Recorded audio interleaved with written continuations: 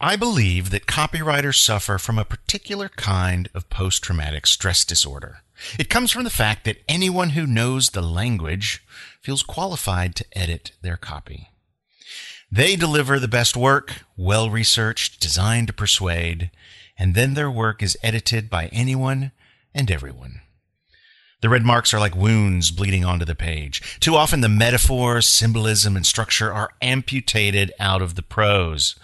In their place are industry jargon, superlatives, and unsubstantiated claims. What is left I call styrofoam copy. And when the resulting copy fails to persuade, the copywriter feels a sense of defeat. The copywriter still maintains ownership of the effort and sometimes the blame. So they begin to deliver copy that is designed to appeal to the editors and less to persuade the actual customers. It's safe, jargony, and corporate. We're told terrifying things, that people have the attention span of a goldfish, that millennials don't read, that we only have 8 seconds to make our point. No wonder we're confused about how to communicate through copy. Welcome to LPO, Landing Page Optimization, where we make marketers great, using design, data, psychology, and attitude. Join our host, Brian Massey, best known as the Conversion Scientist, as he sits down with leading marketers to help you create campaigns that deliver. LPO, Landing Page Optimization, starts now.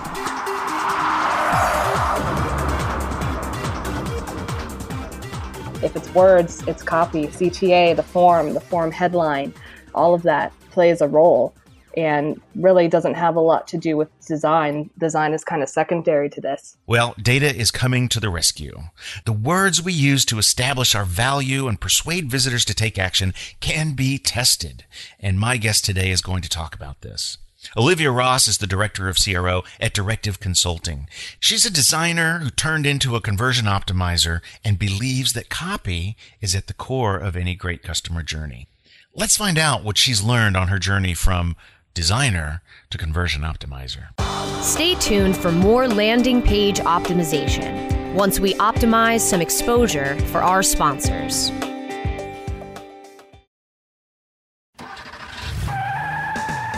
Are you looking for the best in WordPress speed, security, and scalability? WP Engine is a digital experience platform for WordPress, powering digital experiences for large brands around the world. With easy-to-use site management tools and powerful do-it-your-way development features, WP Engine gives you the flexibility to build it your way. Improve your SEO and conversion rates with a faster site on WP Engine. Learn more on WPEngine.com. You are now tuned in to the world's largest online radio podcast network for internet marketers looking to dominate the B2B marketplace. Webmasterradio.fm. Webmasterradio.fm is home to some of the most respected authorities in all aspects of internet marketing, from SEO to affiliate marketing to social media, e-commerce, mobile marketing, and so much more. Our hosts travel to all stretches of the world and speak to the impact players that are affecting our industry. On air, on demand, and available on every mobile device that you can imagine. This is Webmasterradio.fm. Webmasterradio.fm. We're everywhere. It passes before it's noticed. A slight rising of the eyebrows, a widening of the eyes. It may be accompanied by an almost imperceptible inhalation. The heart adds a beat like a quiet exclamation point on the experience. Within a tenth of a second, the reaction has passed, but not without leaving its mark. Someone found what they're looking for. Does your website deliver impulses to act? It can. Intended Consequences is the podcast for digital marketers who see their job as changing hearts and minds. If you're frustrated, bored, or in a rut, it's time to spread your wings with me, Brian Massey, and my guests. Find out how successful, curious, creative, and data-driven marketers are making a difference on purpose. Visit intendedpodcast.com or find us where you get your podcasts. Intended consequences. Marketing on purpose. We're back to help digital marketers make great landing pages on LPO, Landing Page Optimization, only on webmasterradio.fm. I love that you come from a design background, because one of the things that I hear is that conversion optimization and data, it is contrary or gets in the way of the creative design process. Did you have any struggles with that as you went from classically trained designer and then joined a PPC agency, and they're all about the data, and if the data says your design's not creative and interesting enough, then that's it? Any conflict between those two parts of what you do? Yeah, definitely. I think designers were all taught form does follow function. We're aware that, yes, it needs to work before we think about how pretty it looks, right? That is not as important. So it was a challenge for sure, because what I thought would work, what I'm seeing, on Dribbble or Behance for landing page design, it all looks so beautiful, but it wasn't taking into account the messaging. So I think the real struggle for me getting started wasn't so much as the layouts and attracting people's attention that way through color and layout and all of that, but what I was saying in the message. Like, I had no idea that maybe I should have a CTA that says get demo instead of continue, right? Those little things we weren't taught. We just didn't think about how we were conveying that message to our customers. So, were you doing designs with lorem ipsum sit dolor and stuff like that? Yes, sir. Yeah. I've had people bring me wireframes with that and ask me if I thought this would convert, and I can't tell without the words. And I don't think anybody, there's probably a genius designer out there that can increase conversion independent of the words, but I've never met that person. Yeah, I'd love to meet them if they can make it happen. Yeah, no, exactly, and that was a learning curve for me and the other designers there for sure. And the designers currently under me, I noticed when they first started, it's about the aesthetic, and nothing about the content. So it takes time, but it definitely changes conversion rates for sure. Was there an aha moment when you went, oh, you know what? I didn't even think about the words on the button, or I didn't really even think about the words in the headline. I was just worried about the font. Was there an aha moment with a client or a project where you're like, oh, I see what's happening?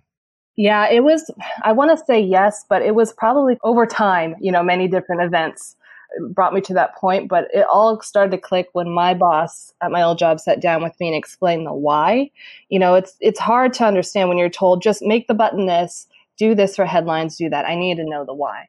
If you explain the why to me, I can better understand it. So I think it's true of most of us. Yeah. So I think about, I want to say 4 months in was when I finally understood, okay, I really, really, really need to pay attention to messaging here. I have to look at customer reviews. I cannot take what the client is telling me at face value, because maybe they don't even know what their customers value the most. So you suddenly had this realization. How did, so we know you eventually got into the purposeful design part, and it doesn't take many tests for us to start realizing how important the words are. How did you make that transition before that, though? Did you have to come up with a process where you got that stuff out of the client? Yes. Was there some magic there? Yes. So because the last company I was at was kind of a startup, there were really no systems in place. Our kickoff questionnaire was spotty at best. So that evolved over time, and as the designers grew, we realized, shoot, I need that answered. I need that question answered, why do people choose you over somebody else? Hey, can we talk to your sales team, and can we get a demo of your product so we can really be sure and clear about what it is you offer? And really up until that point, we had a lot more angry clients. We'd lost more clients because we weren't converting. So this was definitely a learning process, figuring out we need to be asking these certain questions to the clients that we can get the right copy, the right layout with that page, the right offer, to not waste their time. Because that company I was at, we had lots of small clients. And I don't know about you, but you ever noticed when a client has a small budget, they're very skittish. They're very concerned, right? That's all the money they have. So it was very difficult. We had to get results fast for these smaller companies. So realize the I guess, the impact of copy. And I think maybe what we should do is make sure that we're thinking the same thing when we talk about copy. At the outset, it is the words by themselves that transmit the message to the reader. But really, it is the copy and its placement on the page and the size of the font you're using and the color of the font you're using. And something that I think gets lost a lot of time, the captions and the images that go along with the copy to help express that value proposition or that message that you're trying to deliver. So that's my definition. How would you change that or expand it? No, I definitely agree with that. It's everything on the page, and it all works together, especially with landing pages versus your website. They all need to work together to achieve one goal. So you work backwards, right, from your call to action, and then all the other copy on your page needs to support that call to action. You want, okay, why should I get a quote from you, right? All right, and then we break down the benefits, the UVPs, and all of those things on the page. And the captions too, or even those disclaimers, credit card required. Like that can raise conversion rates 20% just by letting people know they don't have to put in a credit card. Little things like that. Mm-hmm, mm-hmm. And doing it backwards is, I think, really important because most of us when we start a landing page we start with the corporate template. So it's got the navigation. It might have some stuff in a right or left sidebar, and then we're filling in the middle. Or we're starting with a pre-existing template, like we love to use Unbounce for our landing pages, and we have some very high converting landing pages. But we start with a template that's got blanks that we feel like we should put things in. Talk a little bit more about what it looks like to start backwards. How do you back into a full landing page if all you're starting with is request a quote?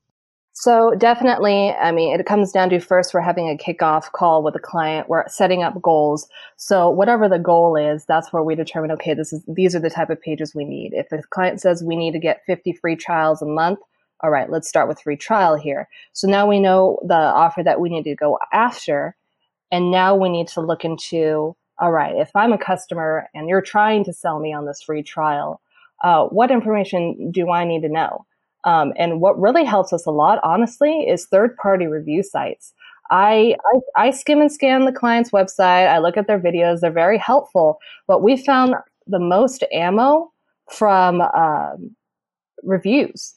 We actually have a client who we made a squeeze page for them to get a quote because we could not control that form process. It was very convoluted. We couldn't get access to it. So we made this landing page with just the get a quote button. And we tried out adding TrustSpot reviews to the page. And I kid you not, the first squeeze page converted at 58%, which sounds very high, but it's a squeeze page. There's no action happening but a click. Yeah, you might want to define squeeze page just for those that are listening. When you say squeeze page, what do you mean? Oh, sorry. So just a page to kind of get you to the next step. There's no real action happening on that page, but it's kind of pushing people to where we want them to go. So they might click another button, which brings them to a secondary landing page, and then that has a higher level call to action. Exactly. So we made this page, and all we did was add these 3 TrustSpot reviews saying this was for an insurance company, and they're talking about, they were really quick to get back to me. They saved me 50%. All of those types of things. And we raised the conversion rate from 58% to 96% with a 95% confidence rate. I've not seen that before. But again, this is not, if this page had a form on it, it's not going to be that high. But you get my point that just having that social proof is so important. That's why we really lean on those customer reviews to determine all of the language on the page. And so the customer reviews, actually, you not only read the customer reviews to get hypotheses for what to say, but you actually brought those reviews onto the page to help build trust? Exactly. Yeah, social proof is king. Social proof is king. Say more about that. So we've talked about testimonials. What are some other sources of social proof that you use in your tests? Oh, tons. Let's see. So third-party review site badges are very helpful, especially with SaaS companies. So G2 Crowd, Capterra, those go a long way. Also, case studies as well. I really enjoy using case studies. I really like just showing a quick blurb, leading with results. We had a client that created a construction management software, and we were looking at their case study page, and what they had for their case study pages was just the client name, And that's pretty much it. So I told them, hey, why don't we lead with results on these, these banners so that people click in? And sure enough, that raised the amount of click-throughs on their case studies by 213%, right? Because people want to know Panasonic saved 75% more hours just by using eSub, which was this client, right? So that's the kind of data people want. Data, it definitely speaks volumes as well. And, case studies are really important for internal sales processes. So you talk about B2B, considered purchase. A lot of people are involved in the decision. Someone else is handling the budget and things like that.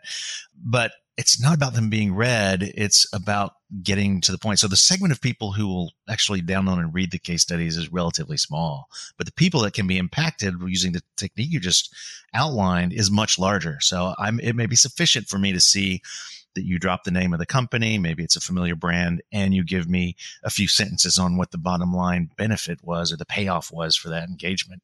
That's a great recipe that I think everyone should jot down. If you're going to use case studies, use them as touchstones as much as something people expect to download and read. Exactly. And when you put the case study on the landing page, you don't have to put the full blurb. You got to just put the results gained and maybe a quick testimonial from the point of contact from that particular customer or from that company that was a customer. And it really helps us a lot.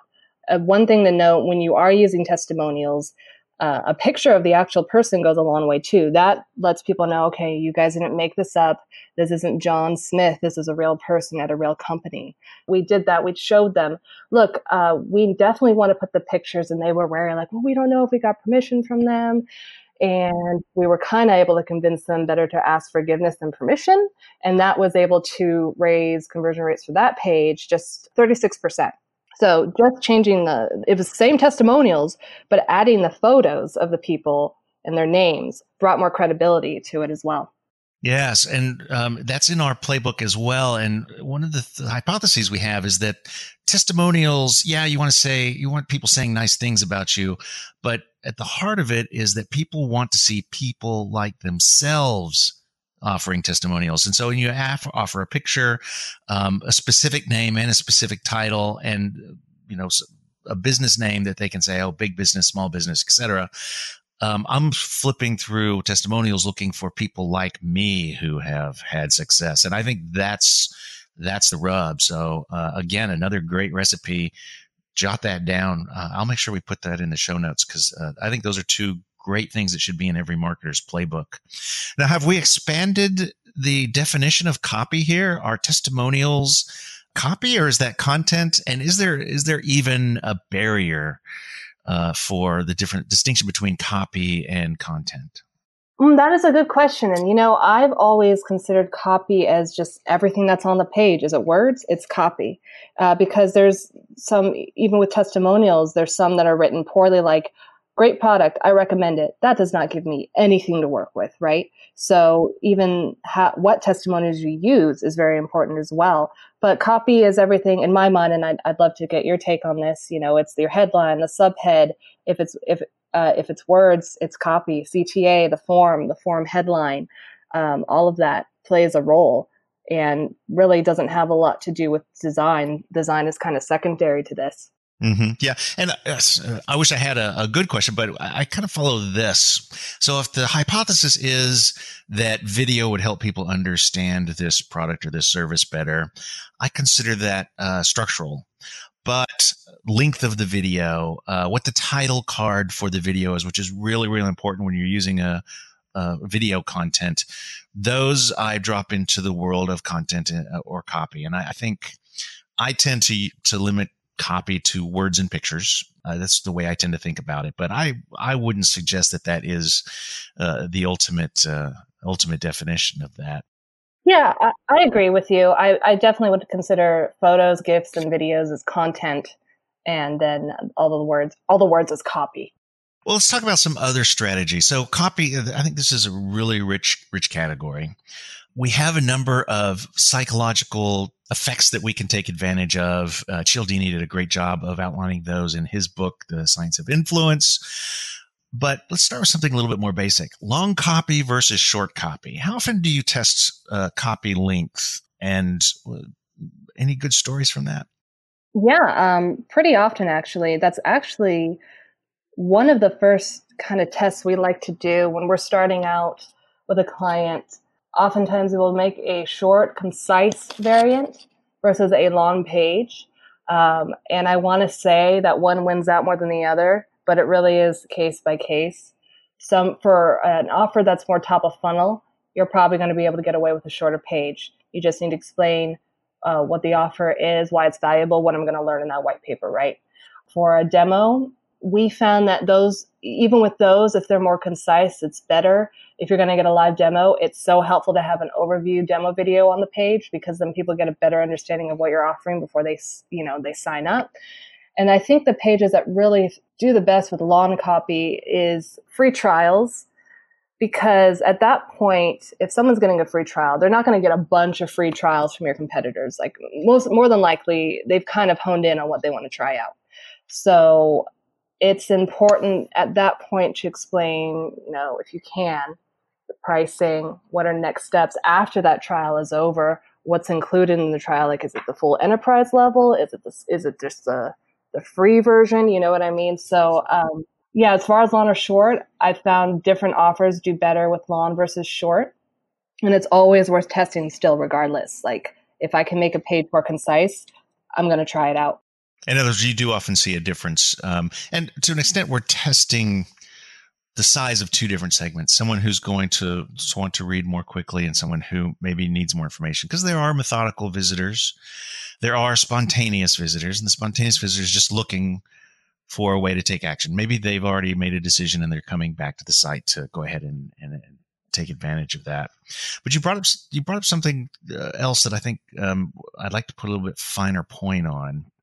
Is there's two decisions we have to make. If I'm deciding on having a demo, I'm really making a decision as to whether or not I want to have a conversation with a salesperson.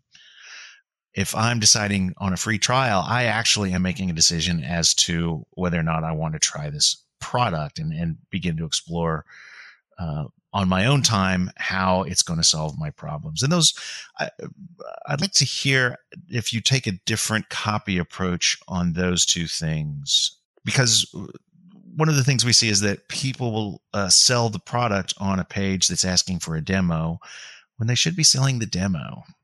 Right. Exactly that.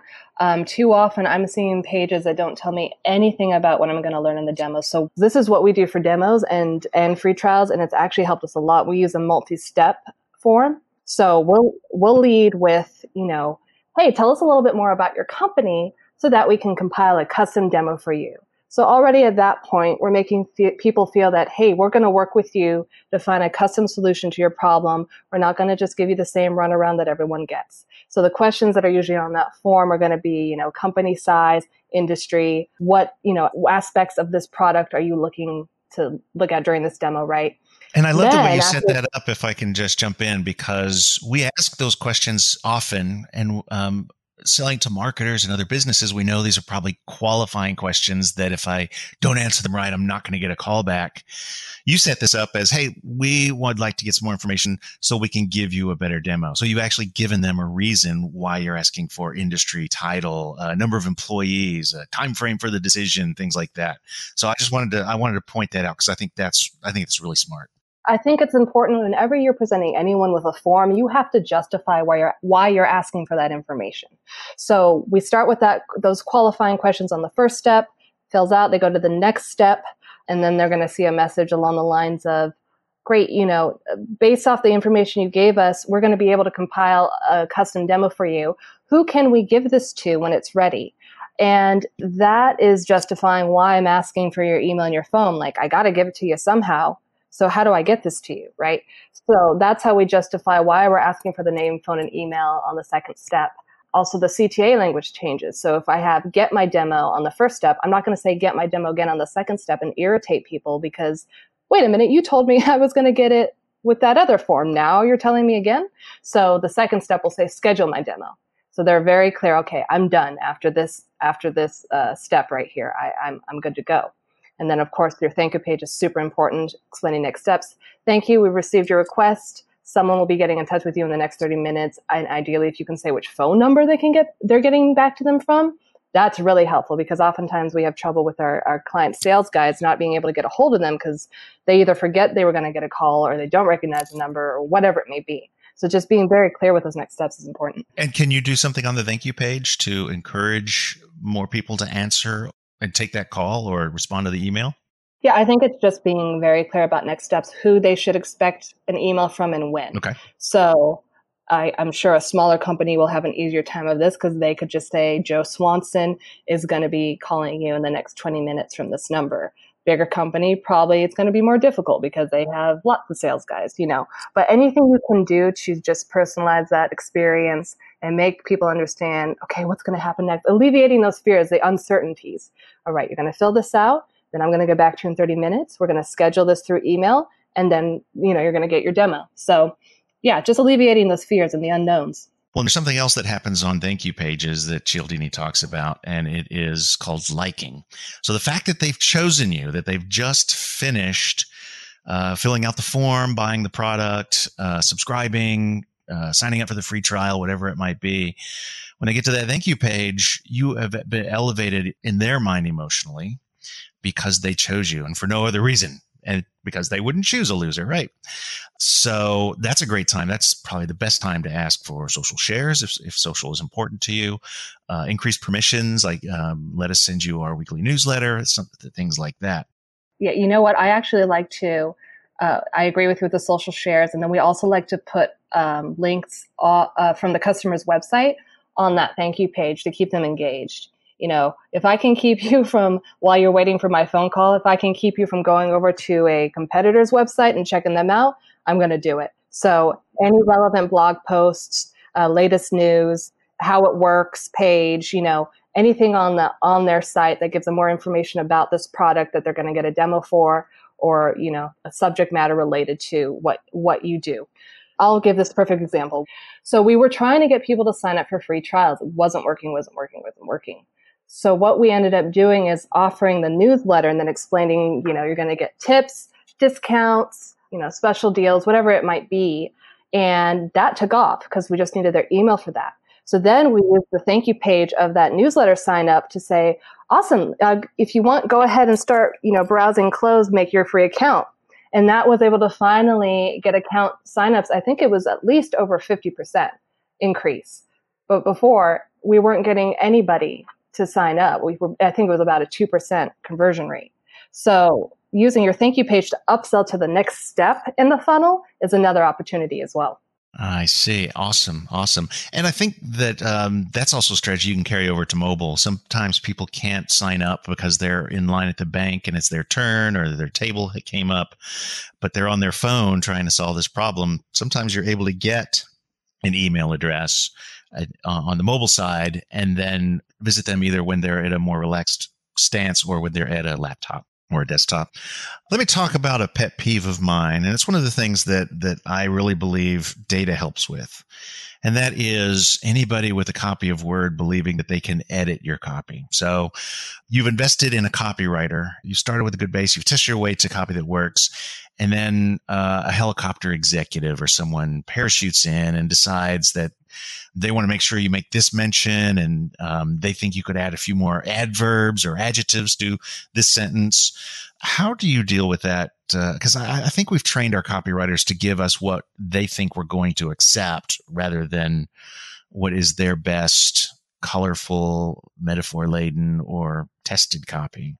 Yeah, for sure. There's always other people involved in that decision process, and we run into that for sure with our clients. Decision maker wants copy longer or something, and it's really just about educating people. So if you have a copywriter who's skilled in writing copy that converts, and they bring it to that CEO, like you said, and they want to make it a lot longer, I think it's up to the copywriter in that meeting, or whoever's responsible for the copy, to explain to the CEO, this is the reason why I went with this concise copy. We've actually seen in past tests about 4 out of 5 times that a shorter, more concise headline converts better. We can move forward with the longer headline, and we can test it for you in a variant, but I just want to make you aware that you may see lower conversion rates. So anytime we get that kind of pushback, It's all about educating the person that is asking for that change. And designers, we're kind of trained from the get-go on how to do that because we get lots of pushback, on design.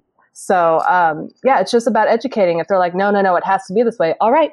But you made them aware. And if you get lower conversion rates, more than likely they're going to let you test your thing on the next variant. And that's the cool thing about A/B testing. It's not like web design, you send it out, you launch the website, you never see it again. You can keep testing and you're not just locked into this one thing. And so that's the cool thing about it. Yeah. And I want to lock that down. So there was 2 tactics that you used in this proverbial meeting. And it was number 1, using past data, past test experience. And it was also using the testing process as a way to let the executive be heard, but not let them come in and potentially harm the campaign by changing tested or proven copy. And that is by saying, we can test that. We could do a variant on that. And then the executive has to make the decision like, well, is that really what we want to waste this testing cycle on? My ideas, or is there something better? And I think in both cases, you're using data to manage a situation. I think it can happen with executives. It can happen with agencies that you work with that want to come in and change things, sometimes arbitrarily. One more question. I'm always fond of saying that as marketers, we really shouldn't be writing our own copy. Am I just being a jerk? Is that real? If you have the budget to hire someone to come in-house to do all your copywriting, I agree with you absolutely. If you are in a jam and your team is lean and you're a startup, I think it's important then if you're a marketer, you need to take a copywriting course, whether it's long or short. I don't care how long the course is. You need to definitely be understanding the fundamentals of copywriting, such as, they versus my or your copy. Focusing on verbiage for the customer's benefits. You can do this with this product versus we do this and this and this and this. So those types of things, I think if you don't understand the fundamentals, you're going to be hurting yourself if you're not able to hire a copywriter. But if you got to do it yourself, then you better be reading as much content online, blog posts that you can about copywriting. Look at copywriting A/B tests, and there's tons. Neil Patel, Moz, like all those sites have tons of data that you can pull from there to show, look what we did with this test and we got these results, and that should help you along your way. Okay. So to summarize, if you can hire somebody, do so. And honestly, it's hard to find good copywriters, even if you are hiring. But I think there's a natural advantage to, number one, them being able to put in time on the research into things that you, as a marketer, typically don't have time. Like you're going to sit down and you're going to type the copy into the landing page on your CMS. Second of all, if you are writing your own copy, test it. And it is something that it's difficult. I've been testing copy for 20 years and I still wouldn't consider myself a copywriter, and I don't write my own copy for our website. So I understand that you've got a new guide coming out for CRO for 2020. Yeah, actually, I just finished it. It's the 2020 CRO guide, and it's on our website right now to make it easy for people to get there. Honestly, just scroll down to our footer. It's right there, or it's in our resources as well. So I wrote basically, what is CRO, why it's important, the process, best practices, all of those things. It's a long read, but download it for yourself for later, and read it at your own time. No problem. Stay tuned for more landing page optimization once we optimize some exposure for our sponsors. Do you look at the task of ranking your site at the top of the search engines like you would climbing the top of Mount Everest? It doesn't have to be. TopSEOs.com knows how hard that climb can be, and they can make top ranking a reality. Top SEOs sends you to only the right search vendors and agencies that they know will work for you. Since 2002, TopSEOs.com has reviewed and researched the best search engine marketing agencies and solutions providers. Don't risk the cost of falling off the proverbial peak of search rankings. Let Top SEOs give you peace of mind. TopSEOs.com, the independent authority on search vendors. Ready to do a podcast for your business? Make that podcast elevate to enterprise level. Let WebmasterRadio.fm expedite and execute your podcast to build your brand and broaden your customer base. WebmasterRadio.fm has worked with the world's biggest tech brands, Google, Yahoo, and Bing, and have worked with fast-growing brands like ShipStation and GoDaddy. Now it's your turn. Contact BRASCO at WMR.FM and rush your enterprise-level podcast into production at a very reasonable rate. Email BRASCO at WMR.FM. Miami may be the sun and fun capital of the world, but it's also home to the largest literary festival in the U.S. Don't miss the Miami Book Fair, a week-long festival featuring more than 600 authors from all over the world with readings, signings, and panels, capped off by a 3-day street fair. Find books in English, Spanish, and Creole for every interest and every age, from biographies and novels to poetry and comics. This year, come meet poets Richard Blanco, Reginald Dwayne Betts, and Joy Harjo, award-winning novelists T.C. Boyle, Susan Choi, Edwidge Danticat, Taya Obrecht, Julie Oranger, Leonard Pitts, and Karen Russell, plus authors exploring issues of the day such as Eve Ensler, Alex Kotlowitz, Danny Shapiro, Daryl Pinkney, Ambassador Samantha Power, George Wilt, and hundreds more. Take the little ones to Children's Alley for hands-on activities, characters, and storytelling. Enjoy music, food, and fun for the whole family right on the downtown Miami-Dade College campus, November 17th to the 24th. For details, schedules, and tickets, visit MiamiBookFair.com. We're back to help digital marketers make great landing pages on LPO, Landing Page Optimization, only on WebmasterRadio.fm. When you get back to the office, go find your best performing copy, the landing page that is your workhorse or the email that delivers ready traffic to your site. How would you improve it? Would you try a longer version? Maybe a shorter version? Would you include an image and a compelling caption? Would you write a different headline? Write these ideas down. You might want to put them in a spreadsheet so that you can score them and sort them. You have begun to create your own hypothesis list. Now, how could you test the most compelling idea on the list? Most of the tools you use actually have the ability to test different versions simultaneously. We call this an A/B test. So if you're using landing page software, you have an opportunity to A/B test.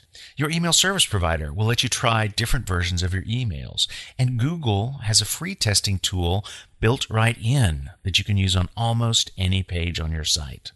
Take your list to your team and see if they can help you design a test of one of these ideas. If it fails, you've learned something about what your visitors want. It's already there on the page or in the email. But if you succeed, you've improved the performance of a flagship campaign. Either way, you win. That's it for this week, scientists.